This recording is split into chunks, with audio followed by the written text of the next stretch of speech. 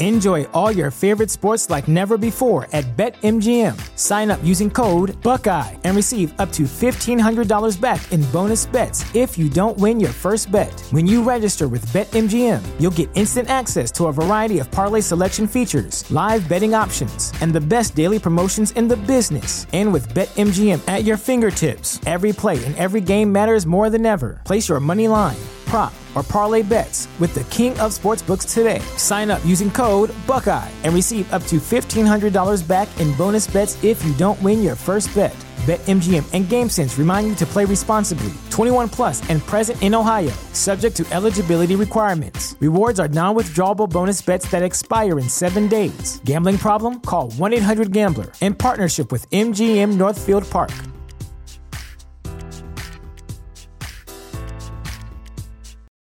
For the ones who work hard to ensure their crew can always go the extra mile, and the ones who get in early so everyone can go home on time, there's Grainger, offering professional-grade supplies backed by product experts so you can quickly and easily find what you need. Plus, you can count on access to a committed team ready to go the extra mile for you. Call, click Grainger.com, or just stop by. Grainger, for the ones who get it done.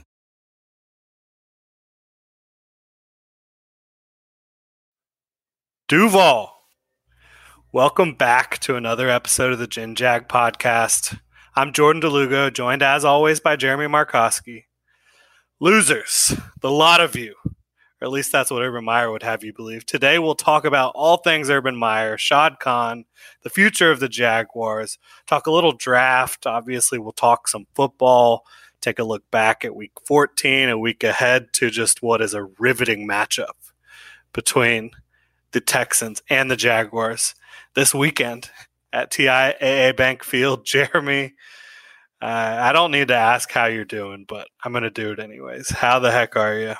Hey, man, I'm still here. You know, it is what it is. The Jaguars can't bring me all the way down. They can only bring me so far. I mean, we're pretty far down to the bottom right now. I'll give you that. But there's only so far low that you can go when it comes to a sports team. But yeah, I mean, is there really any interest in watching this game at all on Sunday? I mean, it's just not like the worst matchup in NFL history. I kind of get that vibe. It's got to be up there, right? I mean, we're averaging less than 2 touchdowns. They're averaging less than 2 touchdowns when it comes to points per game. I mean, Davis Mills is, I mean, truthfully, honestly, not that much worse than Trevor, but they're both pretty bad right now.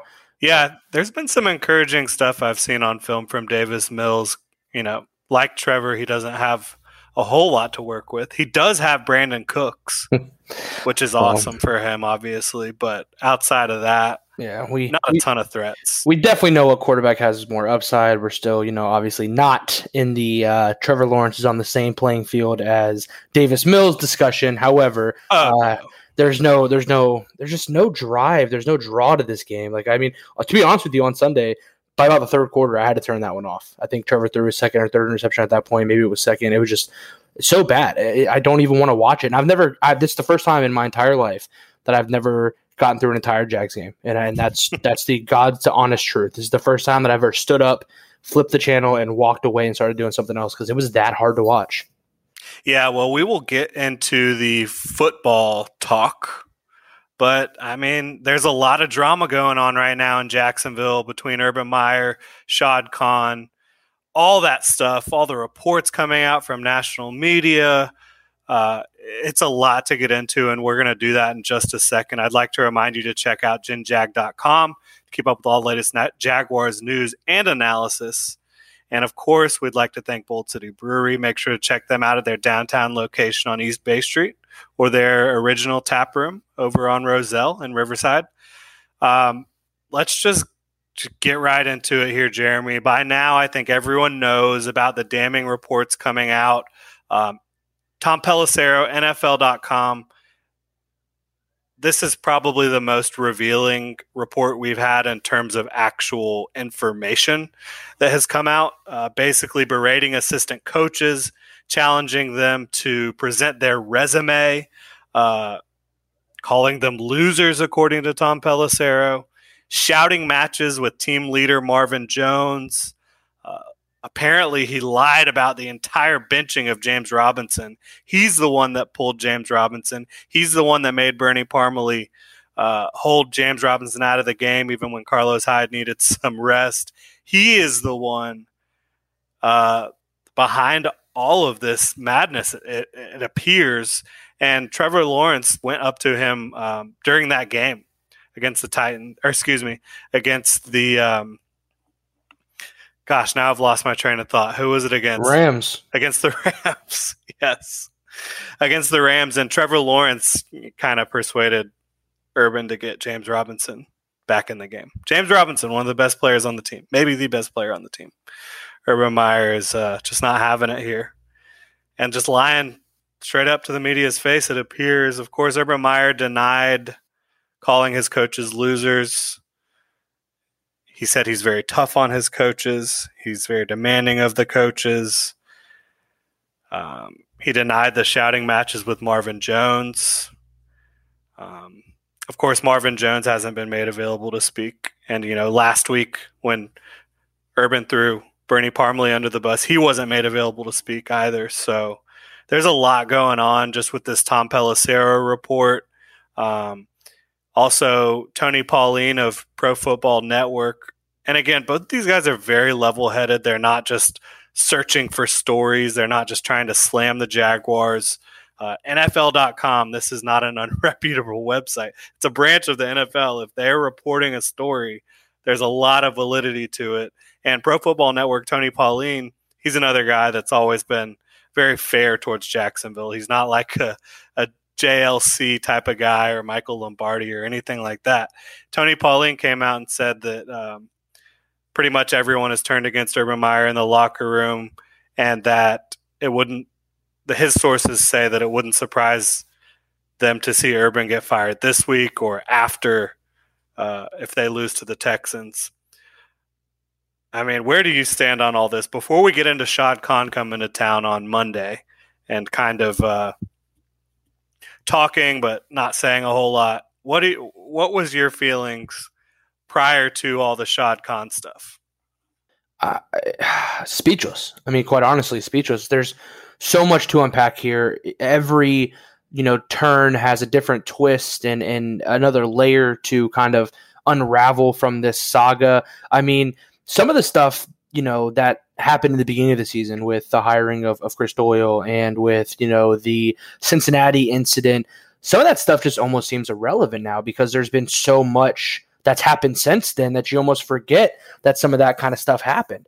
It just goes to show that time after time after time, Urban Meyer has completely outdone himself in a bad way, in a worse way, with the way that he's mishandled this franchise, mishandled this team, is clearly not ready for the NFL, thinks that he sits on a higher pedestal than anybody else in this room when, let's be honest, none of you have done anything at this level. And some of the guys that are there in the locker room have done more than you, Urban. Let's just face it. This is your first year in the NFL. It's not to say that you're a bad coach. It's not to say that you haven't done anything in the game of football, but it's just a fact of the matter. This is your first year in the NFL. You have done nothing in the NFL up to this point. So it would be, just blasphemous to give him any sort of credit outside of that. Sure, you're a great football mind. We know what you can do. We know how much you love the game, what you know about the game, but the NFL is a different animal.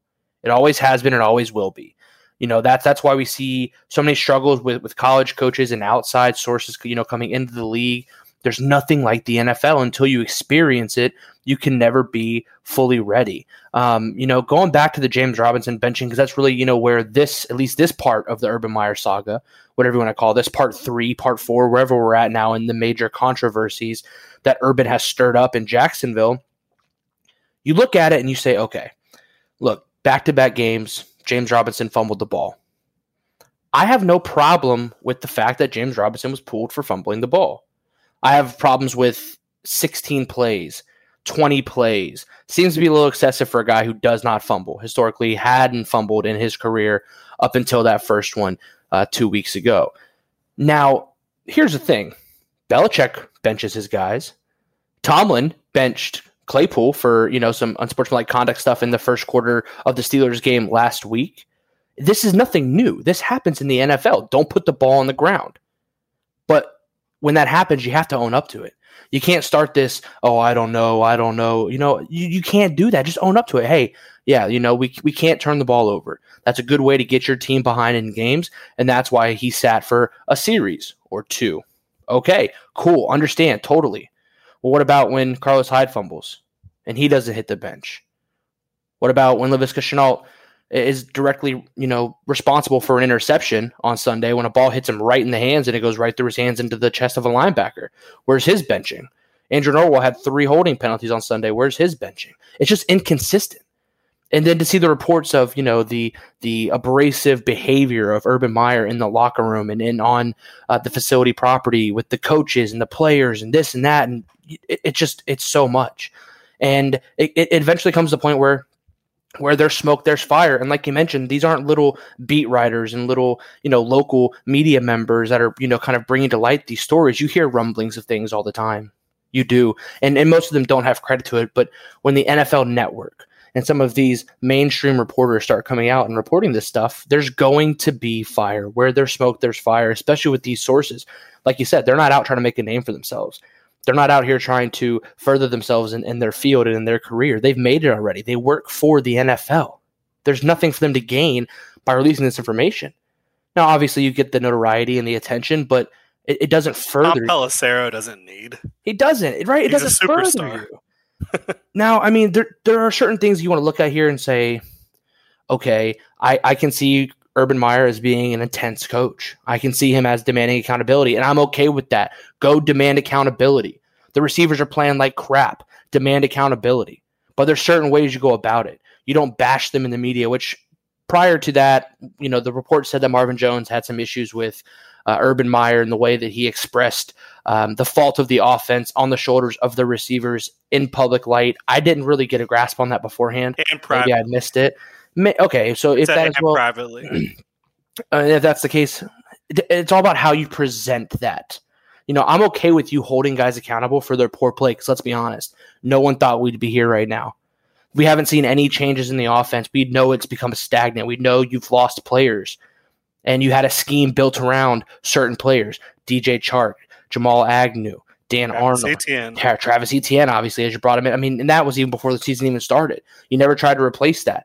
So there is some validity here in these concerns and why that you would want to hold these guys accountable and maybe, get under their skin a little bit, but you've got to do it the right way. And if this is true, if any of this is true, it's just not the way to do it. He should be fired immediately. You can't do that. What have you done? You haven't done anything either, Urban. You haven't done jack squat. So you can't come at these guys that way. And if, like I said, if any of this is true, it's got to be an immediate firing. You cannot harbor this kind of culture and expect guys to play for you, expect free agents to want to come play for you. You can't do that. And where this franchise is as a whole right now, you're not going to foster a lot of success if this is the culture that you're bringing. Yeah, there's no question about it.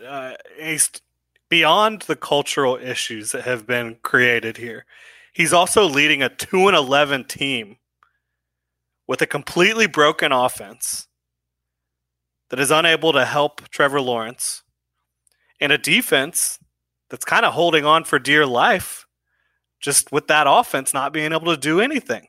This is beyond the drama. It is a terrible football team. Absolutely horrendous.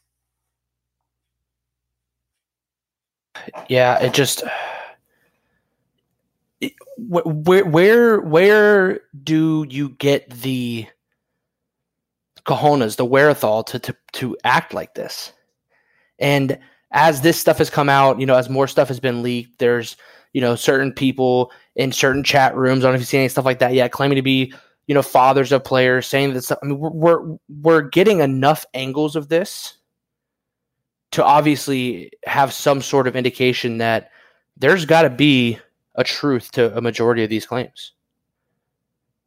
Yeah, it's too much. I mean, there was a report, I believe it was during the preseason, that he was already rubbing some coaches and players the wrong way. Okay, fine. Then, I mean, you've had all this stuff happen. You've had staff members left before the season even started. 2 of them did. The chief of staff and one analytics guy, they were like, I'm out of here. They saw what the Tim Tebow drama, Chris Doyle, how he's handling everything inside the facility, which none of us really get to see that are not part of the team, not part of that staff. I mean, it's unbelievable just how bad it's gotten. And I think it really started snowballing when he didn't fly back with the team. And since then, he just has not been able to get things on track at all. I mean, yeah, they beat the Bills, but they really lucked into that. And I would say Joe Cullen is the most responsible for that Bills win. And the Dolphins were just playing terrible football at the time that they were able to beat them. And, of course, both of those teams have kind of gone on some nice runs here. But, yeah, this holding people accountable, it's not 1989. You can't be Jimmy Johnson and just having these tirades. Like, you have to be able to hold people accountable in a way that you don't degrade them beyond having any confidence in themselves. And if you're going to hold people accountable in a very stringent or strict or aggressive way, you have to be accountable yourself. That's the last thing he's been over the last several months, is accountable.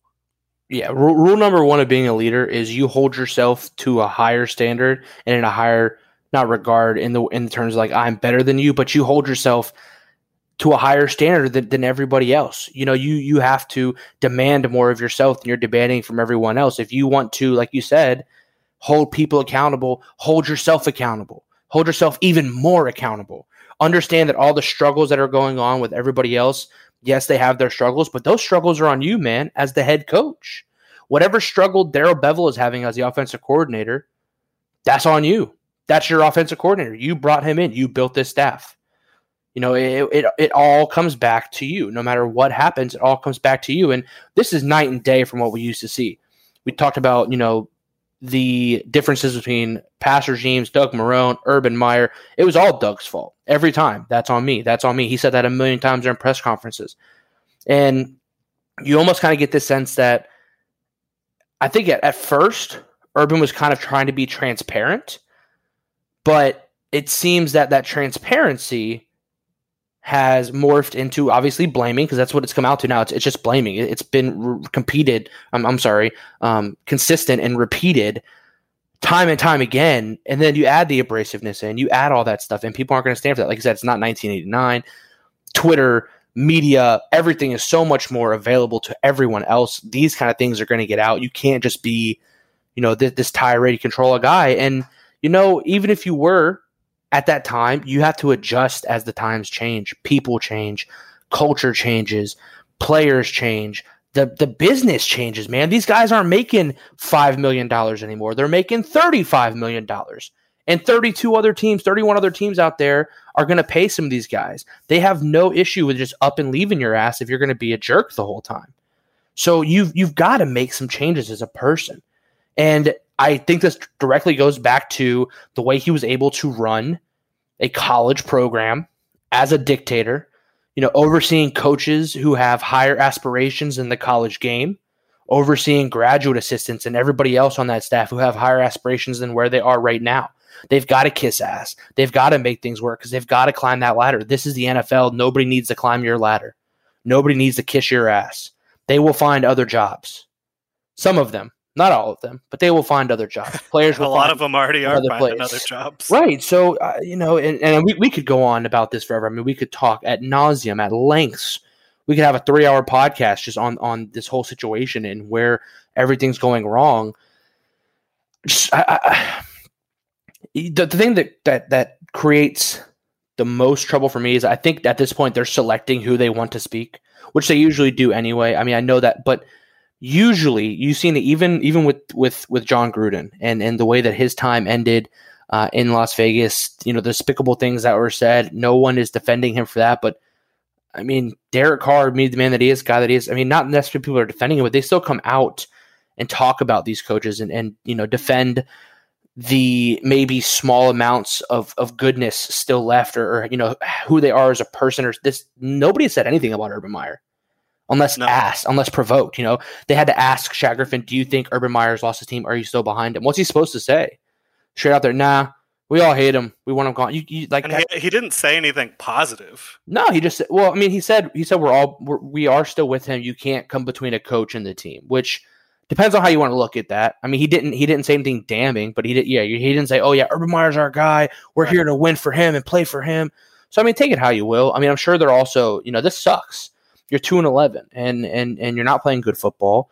And like you mentioned, there is no platform to stand on when you're coaching a 2-11 football team. I mean, that honestly just makes it worse. But there's been no defense. There's been nothing that's been quote unquote leaked or even come out in any other light besides the negative one that we're seeing right now. So you would think at some point, someone, something, somewhere, in some way would leak out a shred of support, and that just hasn't happened. Even the worst guys get some of that sometimes. Yeah. The only guy going to bat for Urban Meyer right now seems to be Brady Quinn, who's just calling out the local media in Jacksonville for just for being mad at Urban Meyer for not getting these big-time interviews and leaks and stuff with him. It's like, dude, the national media is what's making these stories. Come on, get out of here, man. Anyways. Now, now see, this is what I thought about earlier. There is some slight, not validity to his explanation for this, because that's obviously just BS. Like, yeah, we're very clearly just here to burn down Urban Meyer. And like, half of these local media guys he's talking about, we all love this team. We want to see this team succeed. I hated the hire of Urban Meyer at the time, but I got behind it because I wanted my Jaguars to succeed for so long. However, he is right. And Khan kind of pointed and alluded to this a little bit. I know we're going to get into Shad Khan here in a few minutes, but the polarizing effect, the polarizing person that is Urban Meyer, I mean, we knew this was coming. We knew everything was going to be exploded out of proportion. But when you make the decisions that he's made so far, you're not helping yourself in any regards. No matter how much attention that you're going to bring to yourself for who you are, and that's part of why I think we brought him here. It's obviously, turned itself into a much negative light, but we'll move on. Yeah.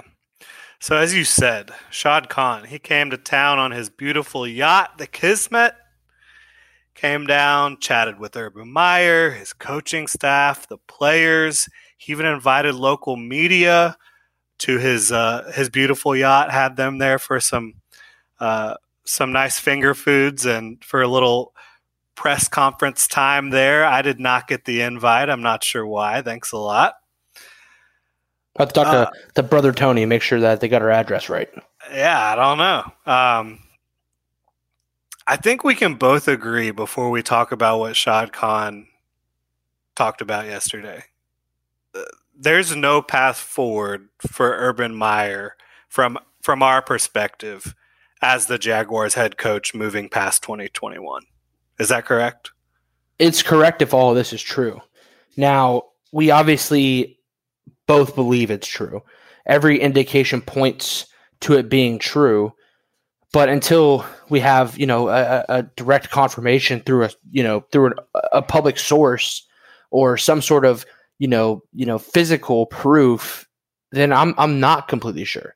And I'm not completely sure that they're convinced of that either. I'm talking about the guys in the organization.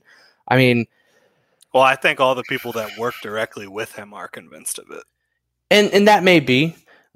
Regardless, I think the staff needs an overhaul anyway before next season. It's obvious that it's not going to work out, but I don't think that anyone else inside that building, at least people that matter, in Shad and Tony and probably some of the other guys, I don't think that they're convinced that this organization has no direction moving forward with Urban Meyer. I agree that it doesn't, but my opinion doesn't matter. I'm not convinced. I'm asking you your opinion. Oh, then yes. There's no way, in my opinion, that you continue this tirade. I mean, you're not going to have anybody wanting to come here in free agency. And let's be truthful, you're not going to turn this team around just with draft picks. Yeah. And so the ultimate question now is, will Shad Khan come to that conclusion at season's end? People thought maybe he was coming to defend Urban, maybe to fire Urban. No one really knew what was going on here. He talked about Trevor Lawrence, which was interesting, which we'll get to. But first, we have to talk about Urban Meyer, of course. I just want to go through some of the things Khan said, kind of break them down here. He talked about how a 4-year build was absolutely a trap he did not want to fall in. He didn't say that he had already fallen into it once, which of course he did with Dave Caldwell and Gus Bradley, where they pitched that, complete teardown. It's going to take a long time. We're just going to build through the draft, yada, yada. Obviously that didn't work. So Khan's out on that. I think that's encouraging that he's learning from his past mistakes. Seemingly, would you agree with that? I definitely would. And like you mentioned, I mean, in today's NFL, you don't need a 4-year rebuild. And when you have a guy like Trevor Lawrence fall into your lap, you cannot take 4 years to give this guy some help. You cannot take 4 years to put a winning team around that guy. So absolutely, that's just ridiculous. Yeah. And then he says, the plan is you need to start winning now and tell me, he's saying this to Urban, tell me what you need, and that's what we're going to do. He says, I feel we have a roster that is far better than winning 2 games. So in my mind, that's already establishing that he doesn't think that the job done by the coaching staff this year has been acceptable. And I think that's another big step. It is, but again, you always have to cut off the head of the snake. And it kind of seems like now he's just trying to find a way to remove the ugly parts of the body and kind of, put lipstick on a pig, I guess you could say. Perhaps. He said, what concerns me is obviously wins and losses, but hey, we're sitting here. We haven't had a lot of wins. What's different about this thing is you have losses and you have drama. In the past, it was like you were the lowly Jaguars and everyone left you alone. Now with the scrutiny it's really something different. I think this is another big thing. Shad's dealt with a lot of losing. He hasn't dealt with a lot of national media drama. The last time it really happened was with Jalen Ramsey, with the whole him demanding a trade, but also the Tom Coughlin situation after that was really the biggest scrutiny that the Jaguars have come under during Khan's time as the owner, where Tom Coughlin and the Jaguars were basically blacklisted by the NFLPA. They sent out that scathing letter warning about potential free agents signing in Jacksonville because of the different things Tom Coughlin was doing behind the scenes, including fining players illegally for not rehabbing at the team facility. So I think him coming out and talking about the drama and the losses, again, suggests that this is beyond what he's dealt with in the past for the most part. It is. And I think at this point, he's got to come to the decision on the question of, is the drama something that I'm willing to attack and deal with as it comes? Or, am I not one for the drama and for the headlines and for the attention? And if that's the case, you've got to, again, look back. Who is the source of all of this drama, of all of this extra BS that I'm right now talking and thinking about? And I think that makes it very clear, how to stop the bleeding is, you put a tourniquet on and you let it go. And so if he's noticing all this, is it enough for him to not want to deal with the baggage of Urban Meyer? I'm not sure. Yeah, and he goes on, I think we have a history of looking at the facts and doing the right thing. Wins and losses, this is a little bit different. Again, he's saying this is a different situation. I'm going to reflect on all of that and do what's the right thing for the team and the right thing for the city. So for me, after kind of looking at all this, breaking it down, I think Shad is going to learn from his past mistakes of keeping guys around too long, taking half measures. Look, this is an owner who hasn't completely cleaned house since 2013, which is unbelievable. In 2013, he fired Malarkey, fired Gene Smith, brought on Bradley and Caldwell. Bradley lasted the better part of 4 years. Caldwell continued with his job as general manager after he brought in Tom Coughlin and promoted interim head coach, who was part of Gus Bradley's staff, Doug Marrone, to head coach. And then, of course, you have Tom Coughlin getting fired after the NFLPA coming out against the Jaguars. And you still have Dave Caldwell in power, and Doug Marrone lasts 4 years as the head coach in Jacksonville. He hasn't. And then hiring Urban Meyer, you thought that was a big splashy move. It was. They still kept Trent Baalke around, who was the personnel guy and the interim GM after Caldwell was fired. So this is a guy, Shad Khan, who has not completely cleaned house since 2013.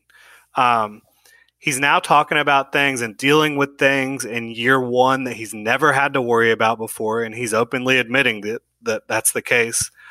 He didn't come to Urban's defense really in any way when talking to the media yesterday. To me, I think he's being patient about this one. I think he's going to take his time, think about it, but I think he's starting to realize that they're basically getting to the Tom Coughlin point where you're not going to be able to hire coaches. You are not going to be able to get quality players in here if Urban Meyer is here. We're getting to that point. And I don't think he's going to be able to operate this franchise as a legitimate NFL team with Urban Meyer in place. I think he's coming to that realization. I think it's just going to take a little bit longer for him to get to that point than it has for most of the people in Jacksonville. Yeah, and I mean, throughout his reign here in Jacksonville, only one coach has had the one and done treatment, and that was Malarkey after his 2-14 season. And even Malarkey didn't get shut out that year. I don't know how. And if I remember correctly, did Khan hire Malarkey? Was that his first head coaching hire, or was Malarkey technically hired by the Weavers before they sold the team? I believe that far back.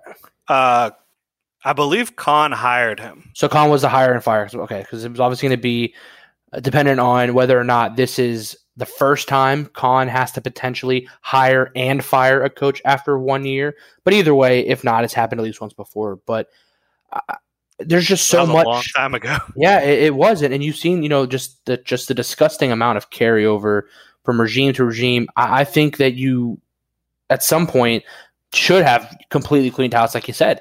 Most times you don't see stuff like that. I mean, you see everyone go at the same time. We completely clean house. He wants to build some sort of consistency, which I think is great. Look at all the NFL franchises right now who are on top. Most of them have some sort of consistency in the front office, head coach, down through the organization in some way, shape, or form. Now, obviously, you're going to strike a match once every now and then and get something rolling. The Chargers are kind of doing it. I know they've had a lot of turnover, but they have great personnel. You don't have that here. And it's really tough to build that consistent long winner, like you said, when you've had the bumps along the way that they've had that have turned players and coaches and staff away from Jacksonville. I don't understand how Trent Baalke got the GM job.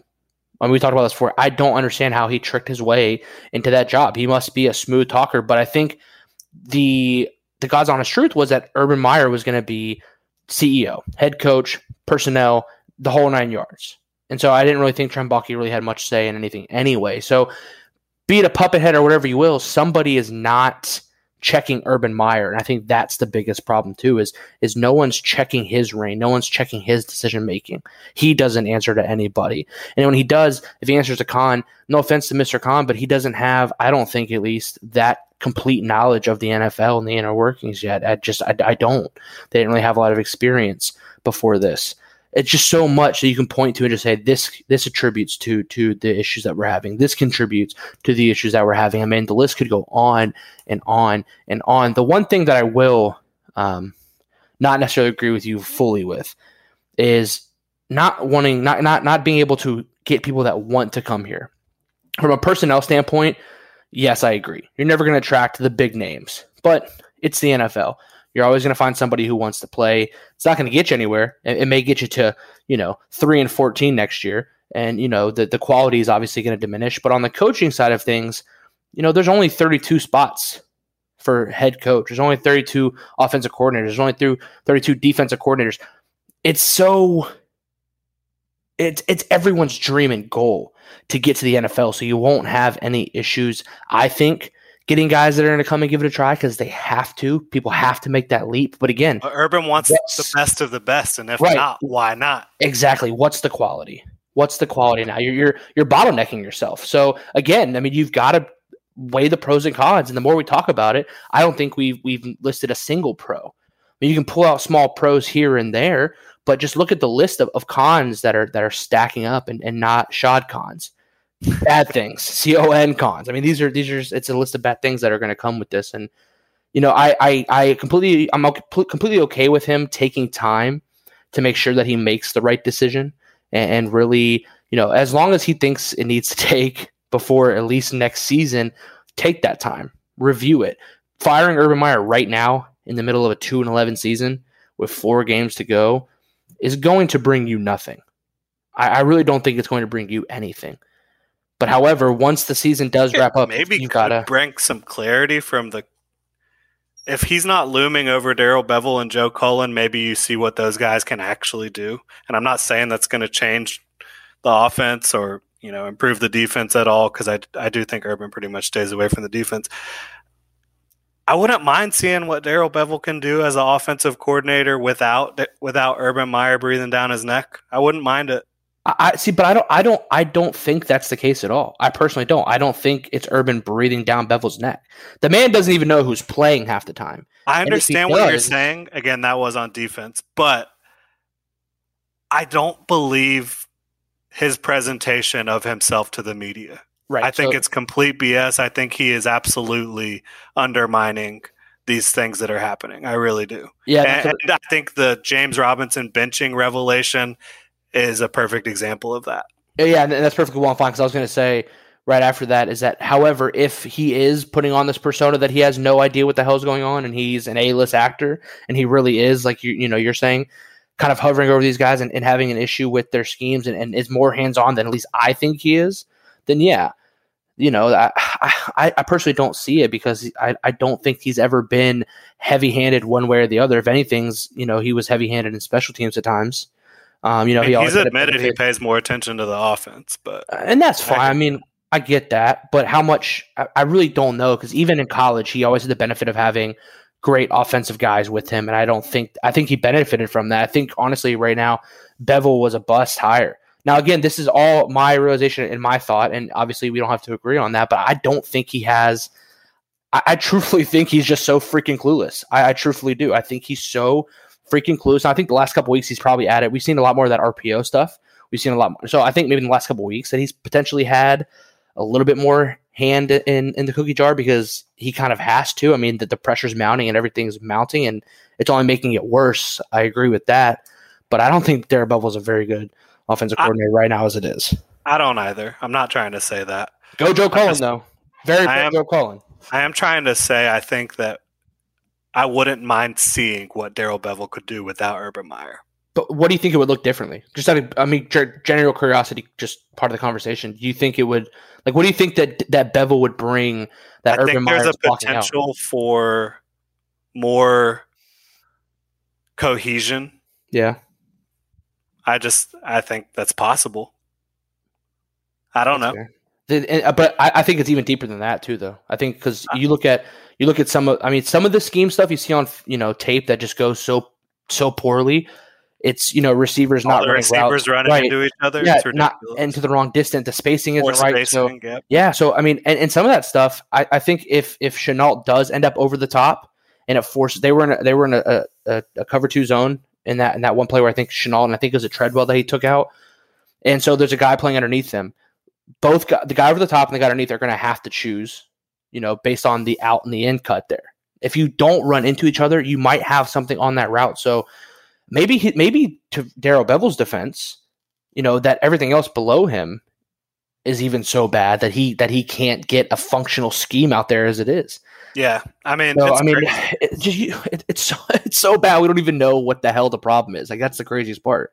So you can't even look at it and say, there's the problem plain as day. I mean, it all originates there. I think it's just everything trickling down.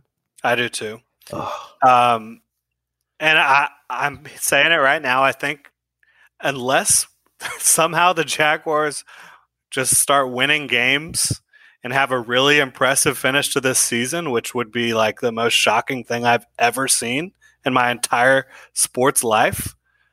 Unless that happens, I think Shad Khan is going to fire Urban Meyer at the end of the season.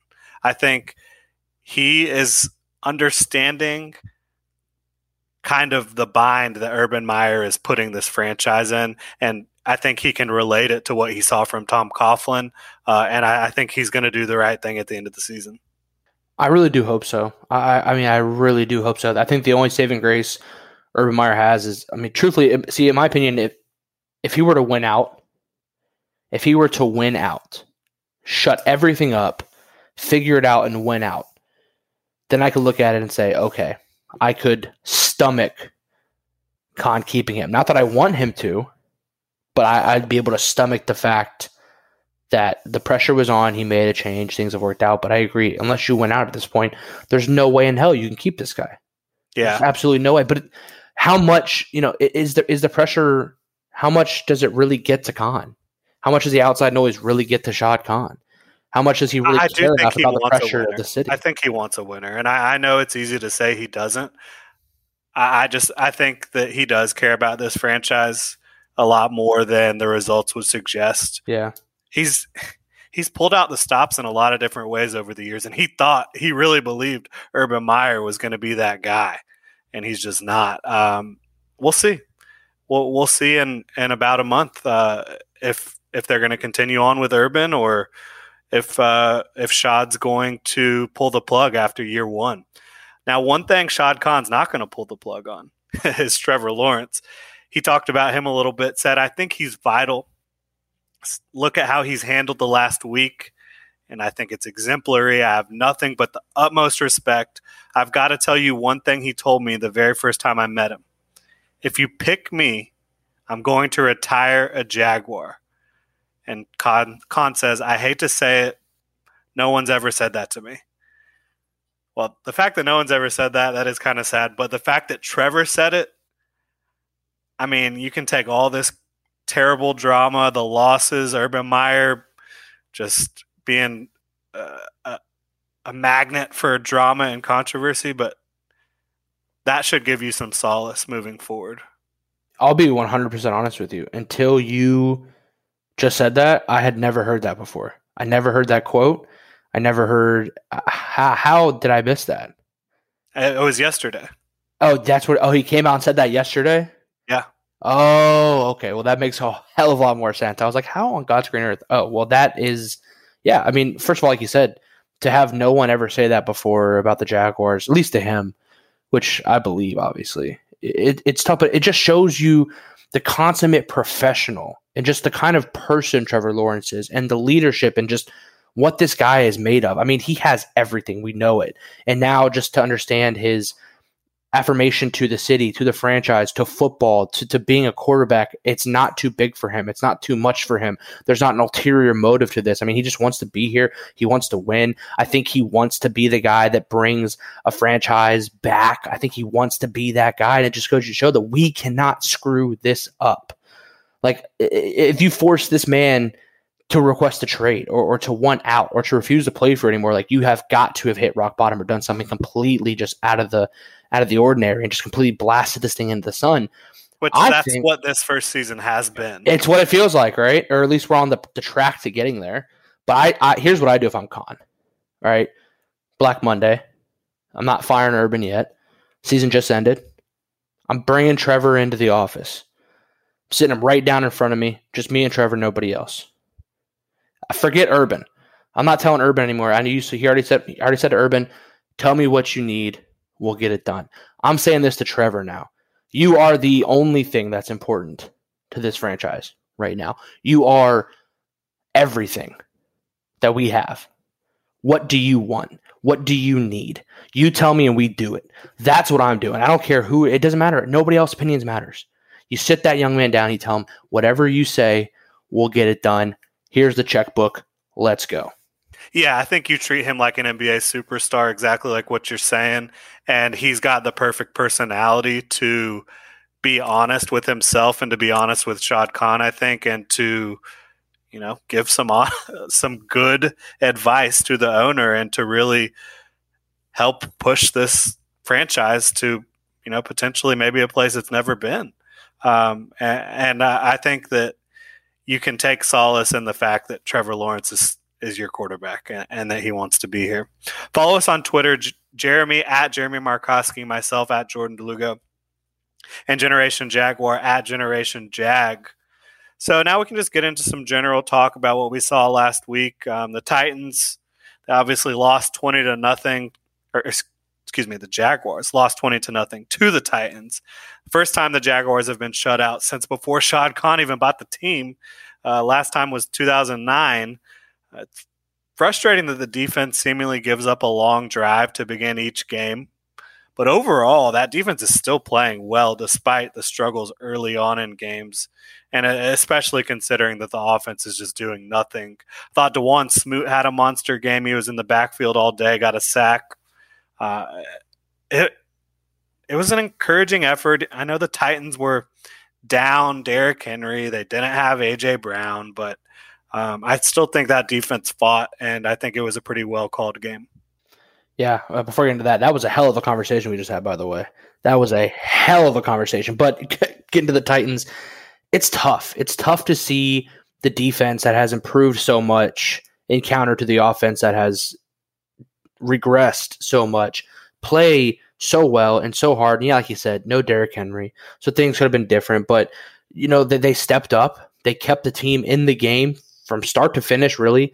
Even at the end, 20 points. I mean, obviously, at the end of the game, 20 points is out of hand. But second quarter, third quarter. It was 10-0 in the third quarter. Yeah, being down 10 and then 17. There was still so much time that if the offense just finally started clicking, the defense could have made a stop or two and would have been right back in that one. And it kind of felt like that all the way until about the third quarter. And I just couldn't watch it anymore late in the third. It felt like they were still there. There was always that slight glimmer of hope, even though I knew it wasn't coming, that the offense would come to life out of nowhere and start, making things happen. Kudos to Joe Cullen. Kudos to the defense. Kudos to those guys for fighting. And honestly, right now at 2-10, to see them in that game, 2-11, but at the time we were 2-10. Right. 2-10, seeing them in that game still fighting, and I know Urban Meyer alluded to it in the post-game press conference, they were playing their asses off still, with the offense not doing anything at all, knowing you have really realistically no shot at the playoffs. It obviously wasn't literal until after the game, but you have no shot. There's nothing there. Shaq Griffin said it best. We still got to put stuff on tape. Some of these guys are going to be looking for jobs after this year. That kind of motivation, that is the only saving grace of this team right now. To see the guys still care enough to go out there and fight, whether it be for them or for the coaches or for their teammates, whoever it may be for, that they're still out there fighting. But just to take it all apart, why couldn't you do nothing? Why? You couldn't do anything? All you could do is nothing against this defense? You only ran the ball 8 times? Gave James Robinson the ball 6 times. And yeah, 2 of the runs were off quarterback scrambles. They weren't even real, called run play. I don't get it.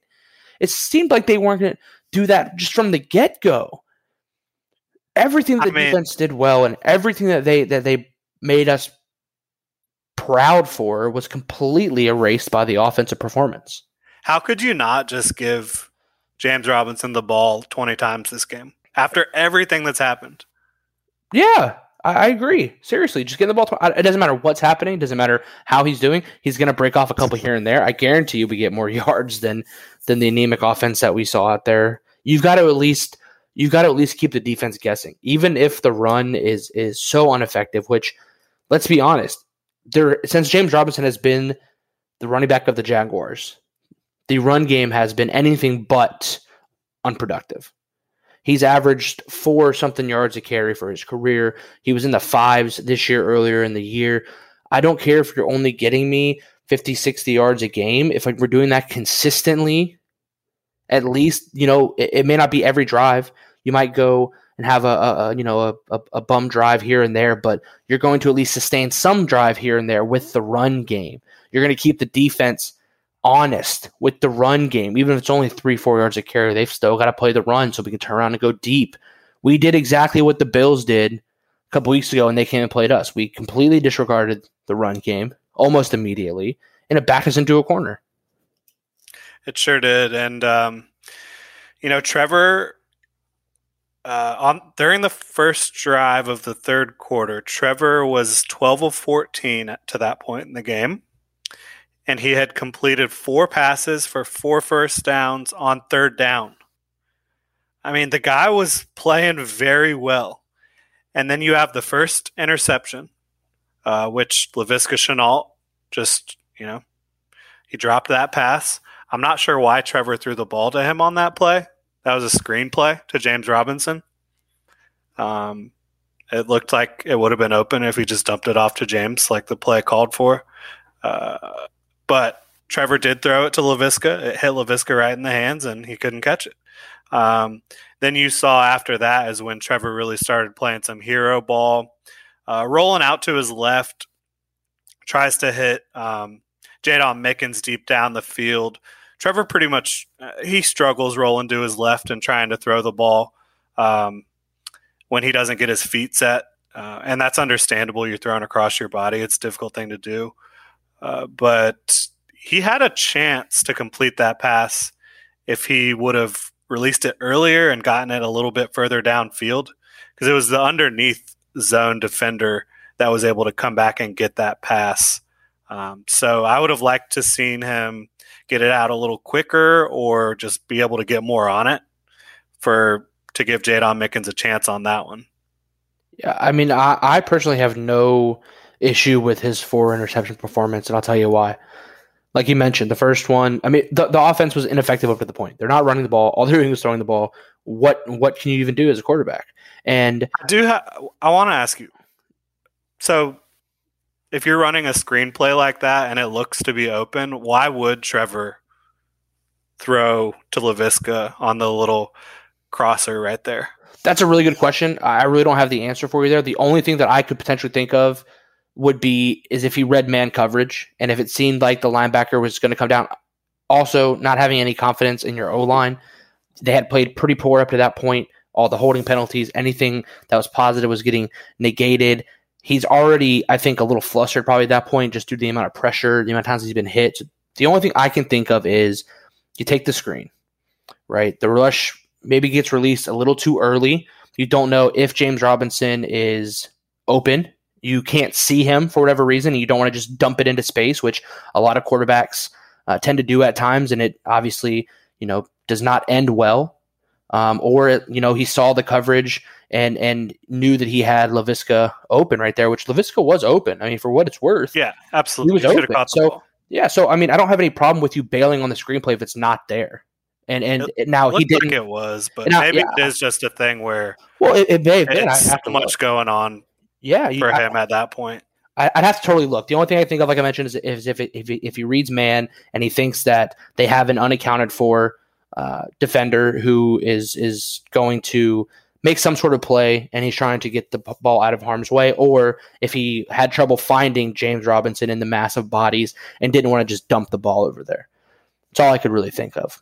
But I mean, it happened. It is what it is. And that ball, I didn't even read the screen on the play, to be honest with you. I had to look back at it again. I was probably had my head in my hands at that point.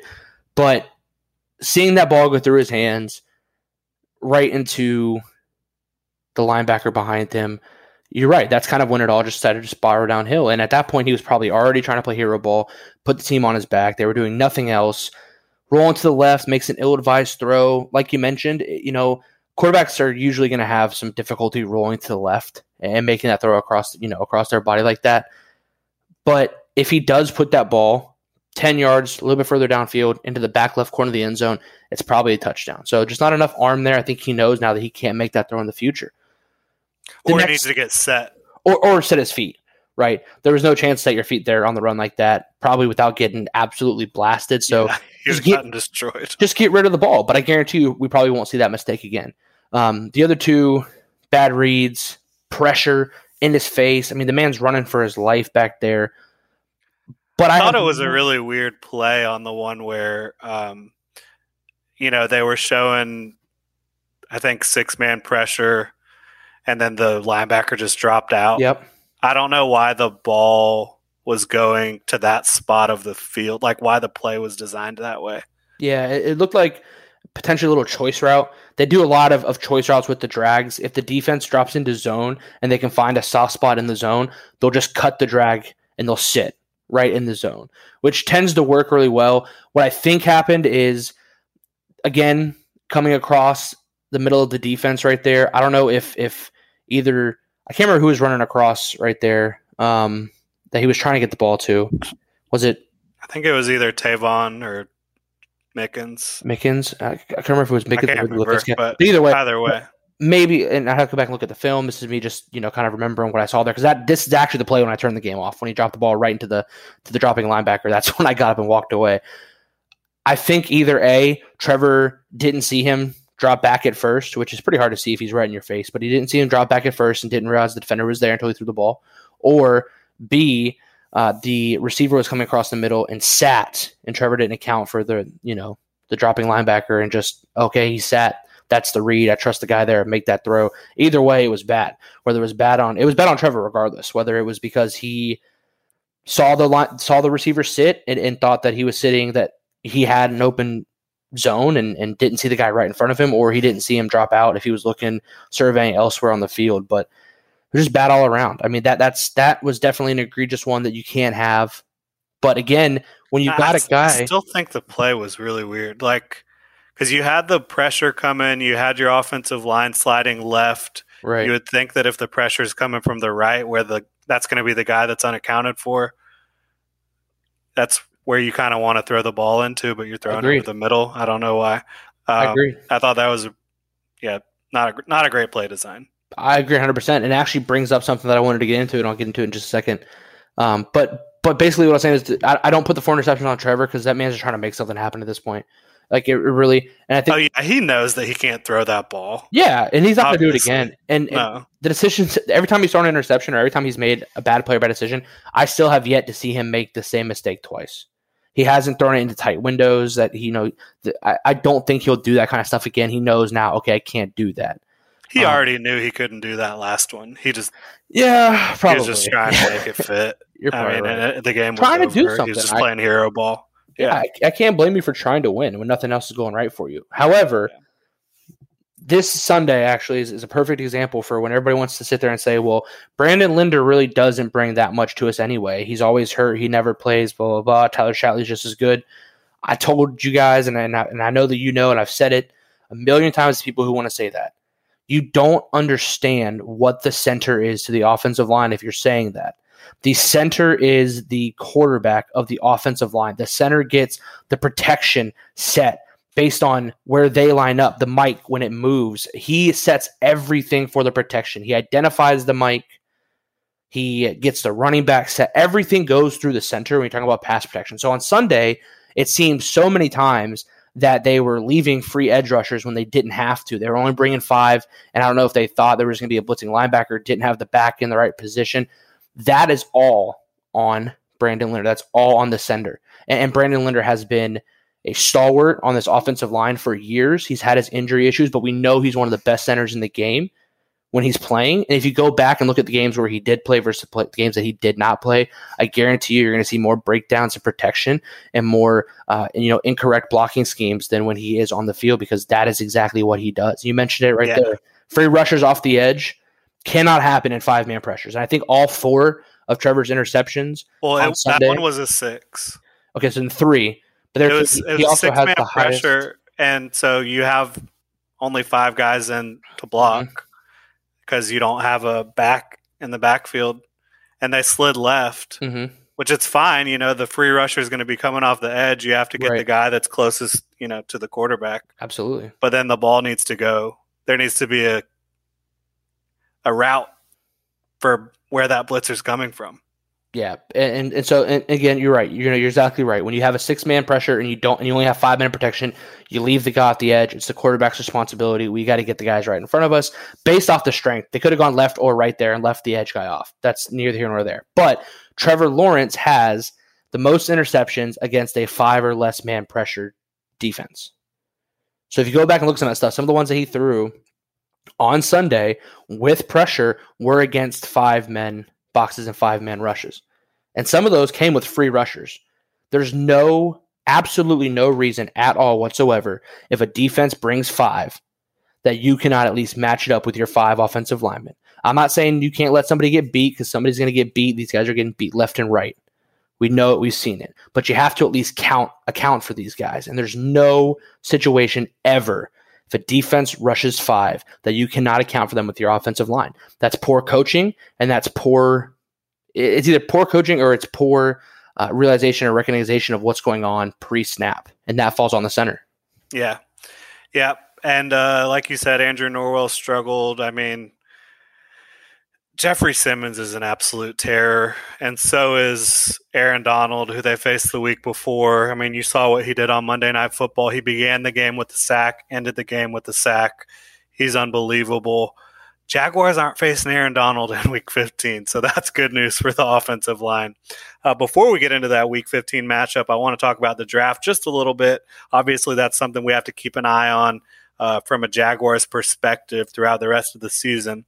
But if you enjoy the show, please leave us a review on the Apple Podcasts app or wherever you listen. We really appreciate the support, Jacksonville. All right, so I dropped my top 25 big board for 2022 today for the NFL draft. You can check that out at genjag.com. The Jaguars currently are sitting at 3. And of course, they face this week the team sitting at 2. So whoever wins that game, they're going to obviously get a W in the win column, but they're going to take an L when it comes to the draft. So, take that however you want to in terms of if you want the Jaguars to beat the Texans or if you want them to lose to the Texans. I kind of am neither here nor there with that one. I'm just, it doesn't really matter to me if they win or lose at this point. You just want to see Trevor play better and look more comfortable. But yeah, the Jags sit at 3. I still think if you're at 3, Evan Neal is likely the pick. The Alabama offensive tackle we've talked a lot about. Because I think I think Hutchinson and Thibodeau are gone. If either of those guys are there, I think that's still the pick. We talked about that last week. But for me, regardless of what you do in free agency, if it's Evan Neal and Kyle Hamilton and Derek Stingley there at the top for you and the edge rushers are gone, I think you go Neal still. Yeah, I couldn't agree more. And the Jaguars are going to be in that top 5 regardless. So it really just depends on who falls to you. If it works out that one of those top edge rushers don't go 1 and 2, you've got to take one of those edge rushers, I think. And then from there, anywhere else, I think it's, obviously very clearly Neal, and then Hamilton or Stingley. I'd probably lean Stingley personally, just I think we need more help on the outside. But our safeties are bad too, and we don't even play the ones that we have. So it's so tough. But yeah, depending on how free agency goes, even if you sign 2 or 3 offensive linemen, which I think they have to. I think they do, because I don't know what they do with Cam anymore. I don't know if Norwell wants to come back. I don't even know if these guys will want to sign a contract here. But you got to go out and overpay for some of those guys. And then again, we talked about this last week, depth. It's never a bad thing to have depth. And I think the Jaguars are one of the teams around that don't have depth at all whatsoever. You see one person go down, especially on our offensive line, you're kind of like, crap, we've got a major weak spot there.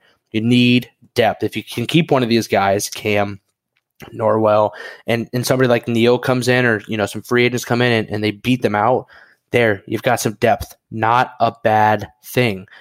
Evan Neal is a freaking monster. Like, just unbelievable athleticism for his size and his strength and the way he moves. I mean, there's not a lot of guys like that. He looks like a Wirfs. He looks like a Stanley and just some of these other big name younger offensive linemen in the leagues. I mean, he rivals all of them. Yeah, I think he's going to end up being a dominant force on whichever O-line he ends up heading to. And, out of those top guys that are available, he's the only one that will directly help Trevor Lawrence on a play-by-play basis, being the only top offensive player, at least for me, in my top 5. The top offensive player besides Evan Neal for me is going to be one of those receivers, Jamison Williams, Treylon Burks. And I don't think you take them where the Jaguars are going to end up. But I think talking about the draft, the Jaguars need to plan to attack wide receiver and offensive line in free agency so you can go into the draft feeling like you can take more of a BPA approach, really a team-building approach. I think if you do take care of wide receiver and OL in free agency, that doesn't mean you can't take a wide receiver or an offensive lineman in the draft. It just means you don't have to. Yeah, I mean, You don't have to. You don't have to force it if you don't need to, or if it's not the right spot. 100% correct. 100% correct. Now, the only thing I have a problem with that is I just don't anticipate the Jaguars being in a place where they can say, oh, well, this isn't the right spot, right, to force something. Like, you're going to be up top. Now, what I wouldn't be opposed to, and I know this is way out of context, is it's so far ahead and we have no clue how free agency and everything else is going to go. But let's say the Jaguars do somehow have a great free agent haul.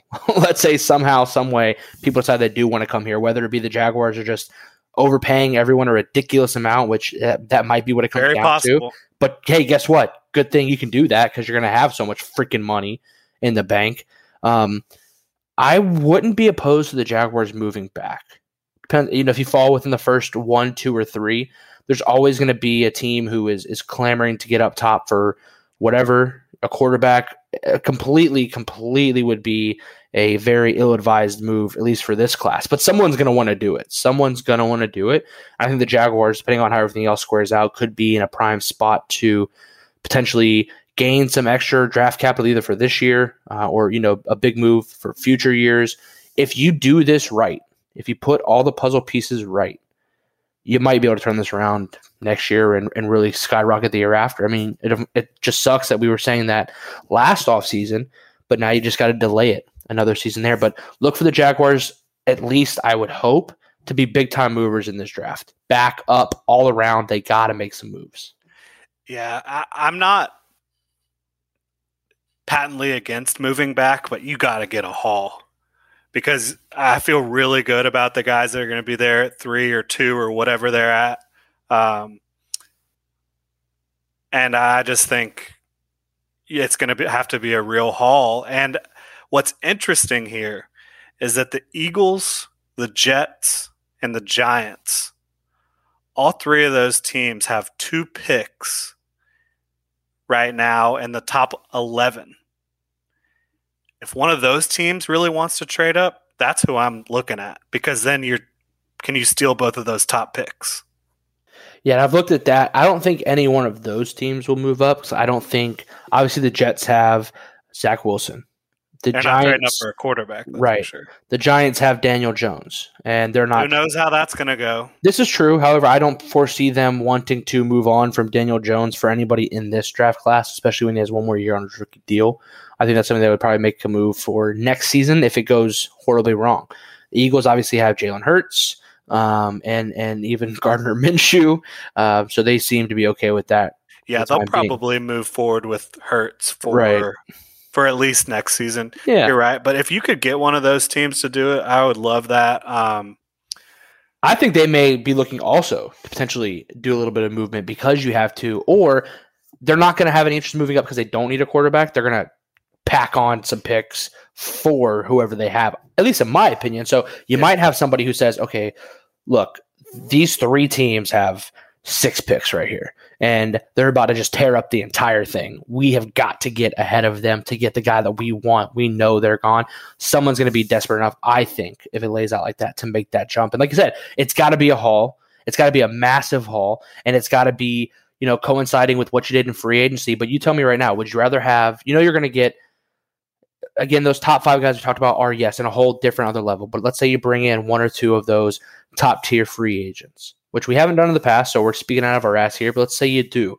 I'm okay with that and moving down, maybe getting, on extra pick for this year, having 2 or 3 of those, top 15, 20 guys this year, along with the free agency class, and then hopefully, a top 3 pick will bring you some extra draft capital for the following year to add some more top-tier talent, kind of like what the Cowboys did back when they got rid of Herschel Walker.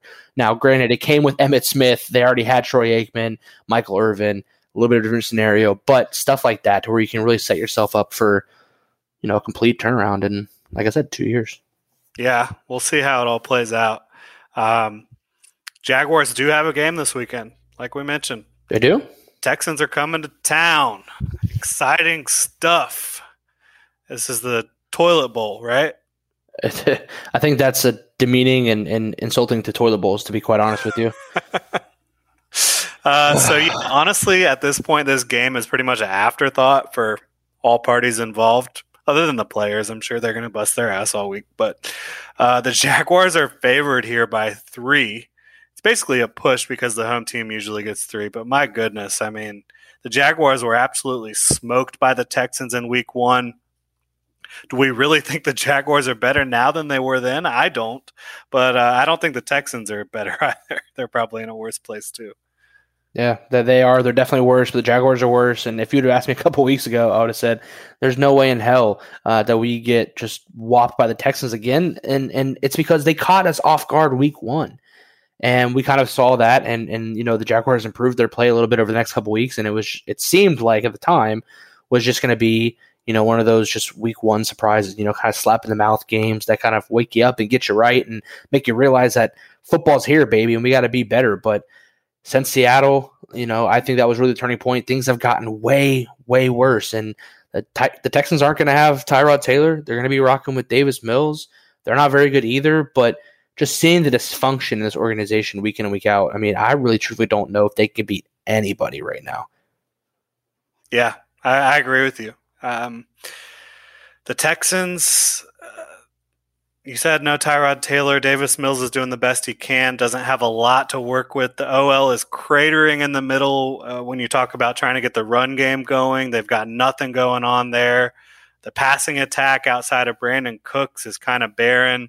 You do have a couple young guys you like. Nico Collins is a rookie wide receiver from Michigan. Great size, explosiveness. He's done some things recently. And then Brevin Jordan, tight end the Jaguars could have drafted last draft. Instead, they, of course, drafted Luke Farrell. But Brevin Jordan was on the board. He's been scoring some touchdowns. He's been doing some nice things. And Jordan Akins is a guy that's always given the Jaguars some trouble at tight end. So, yeah, when you look at this on paper, not a very threatening receiving core, not a very threatening running game, but can the Jaguars contain Brandon Cooks? Can they slow down these tight ends? Can they do anything offensively? I don't know. Questions that we don't have the answers to.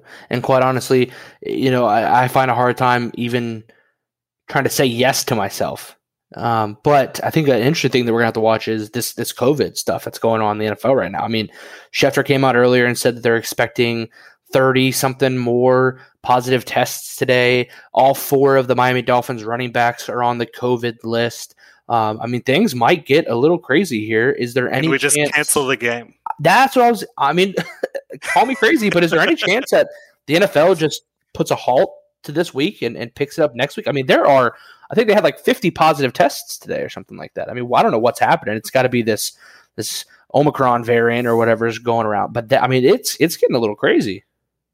It really is. Let's just push it back a week. Let's, at this point, honestly, if you just gave it to the Texans and we didn't have to watch the ugliness on Sunday, I'd be okay with that too. Let's go ahead and get our draft stock up, and I don't have to watch that BS. I don't think the Texans would be cool with that. They probably wouldn't, but hey, we're Jaguars fans, so whatever. Screw them. Don't put me through that misery for 4 hours on Sunday and improve my draft stock. I'd take it. Yeah. One positive note for the Texans defense: their rookie or second-year edge rusher out of Florida. A lot of people probably know Jonathan Grenard. He's doing a lot in terms of pass rush, getting a lot of pressures, getting some sacks. So that's been a cool thing for them. I'm sure they're trying to glean some positives just as much as Jaguars fans are. Grenard is certainly one of those. But other than that, not a whole lot going on defense. Jeremy, you had the Titans losing to the Jaguars last week. We have pulled even on our predictions this year. We're both 8-5. Is either of us going to pull ahead in week 15? No, they burned that bridge. I'm not picking. I'm not picking the Jaguars. I don't care if the entire Texans team goes on COVID list and they've got to bring in the University of Houston to play on Sunday. I would still not take the Jaguars. I mean, it's bad. We are at a low point, I think, in the franchise right now. As crazy as that seems, not necessarily when it comes to talent, but just when it comes to the overall state of the team. And that's with Trevor Lawrence, and that's with all this good stuff that we thought we had coming. They've done nothing to show me that I should give them any sort of benefit of any doubt. And I'm going to pick the Texans. And I don't think it's going to be considerably close. I think the Texans are going to have their way with the Jaguars, and why not? Honestly, they've scorned me to the whole opposite end now, and I think the Texans are going to blow out the Jaguars. They're going to win decisively, and so is everyone else from here on out. I mean, I don't see anything changing, man. I don't. I mean, it sounds crazy to say, like, yeah, Texans are going to blow out the Jaguars. Guess what happened in week 1? They dropped 37 points on the Jaguars. Unbelievable. Yeah, I've got the Texans as well. I don't think it's going to be a blowout.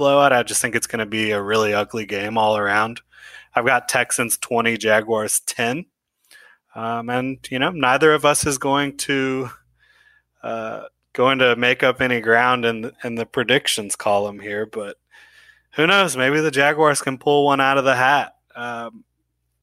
Something tells me we end up going to this offseason tied. Doesn't matter what it is.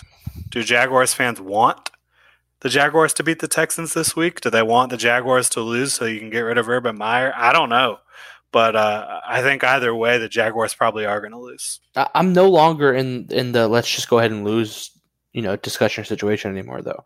That's one thing that I will say is that regardless of everything, I don't care about having a higher draft pick anymore. We've got Trevor Lawrence. There's nothing out there that we need more than anything to turn this franchise around, or at least so we thought. Now, can you improve? Yes, you can improve.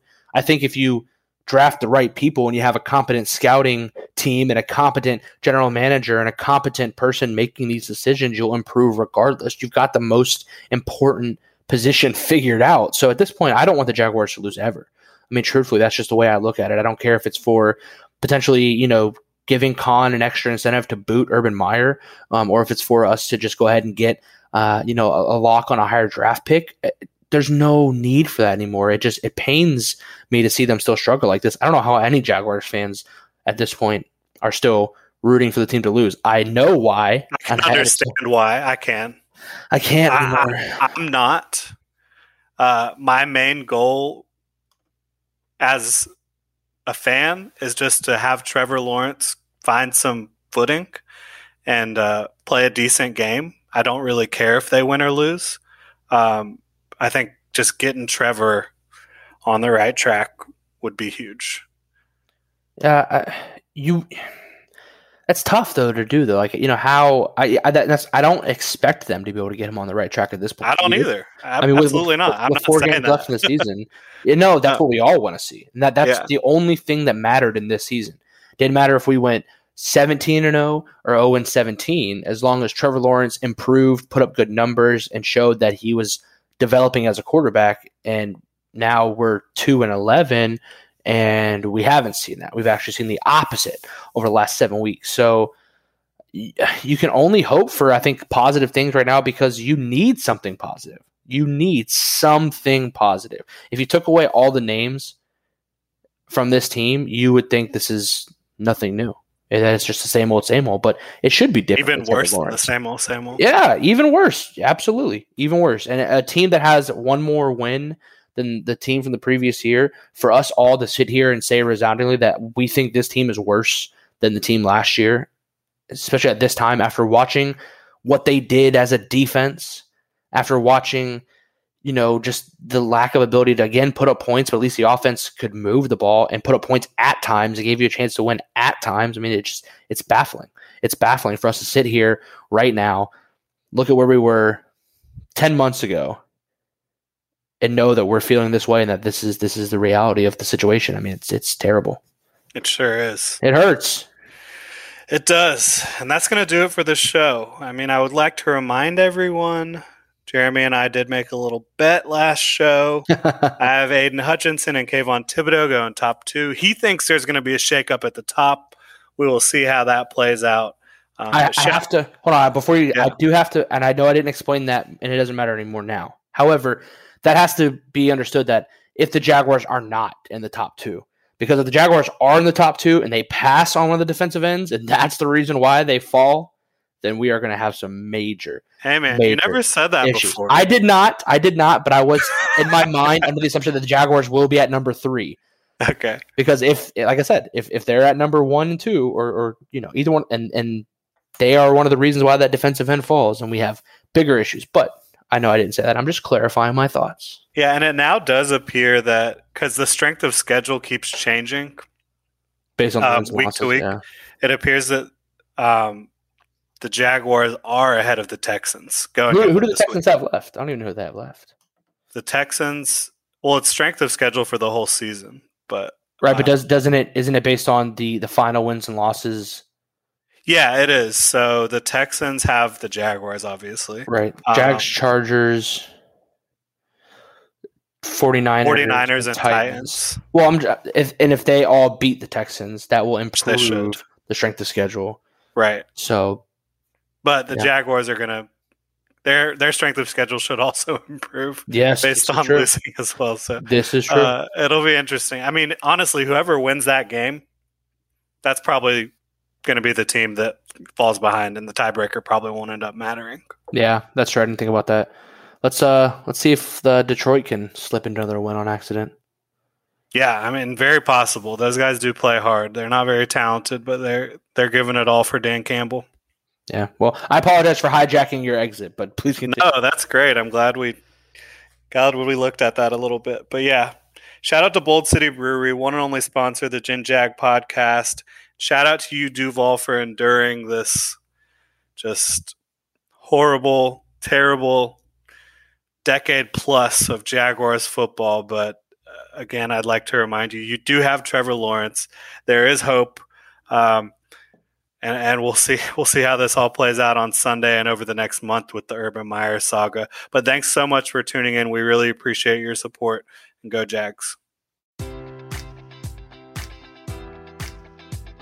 Enjoy all your favorite sports like never before at BetMGM. Sign up using code Buckeye and receive up to $1,500 back in bonus bets if you don't win your first bet. When you register with BetMGM, you'll get instant access to a variety of parlay selection features, live betting options, and the best daily promotions in the business. And with BetMGM at your fingertips, every play and every game matters more than ever. Place your money line, prop, or parlay bets with the king of sportsbooks today. Sign up using code Buckeye and receive up to $1,500 back in bonus bets if you don't win your first bet. BetMGM and GameSense remind you to play responsibly. 21 plus and present in Ohio, subject to eligibility requirements. Rewards are non-withdrawable bonus bets that expire in 7 days. Gambling problem? Call 1-800-GAMBLER. In partnership with MGM Northfield Park.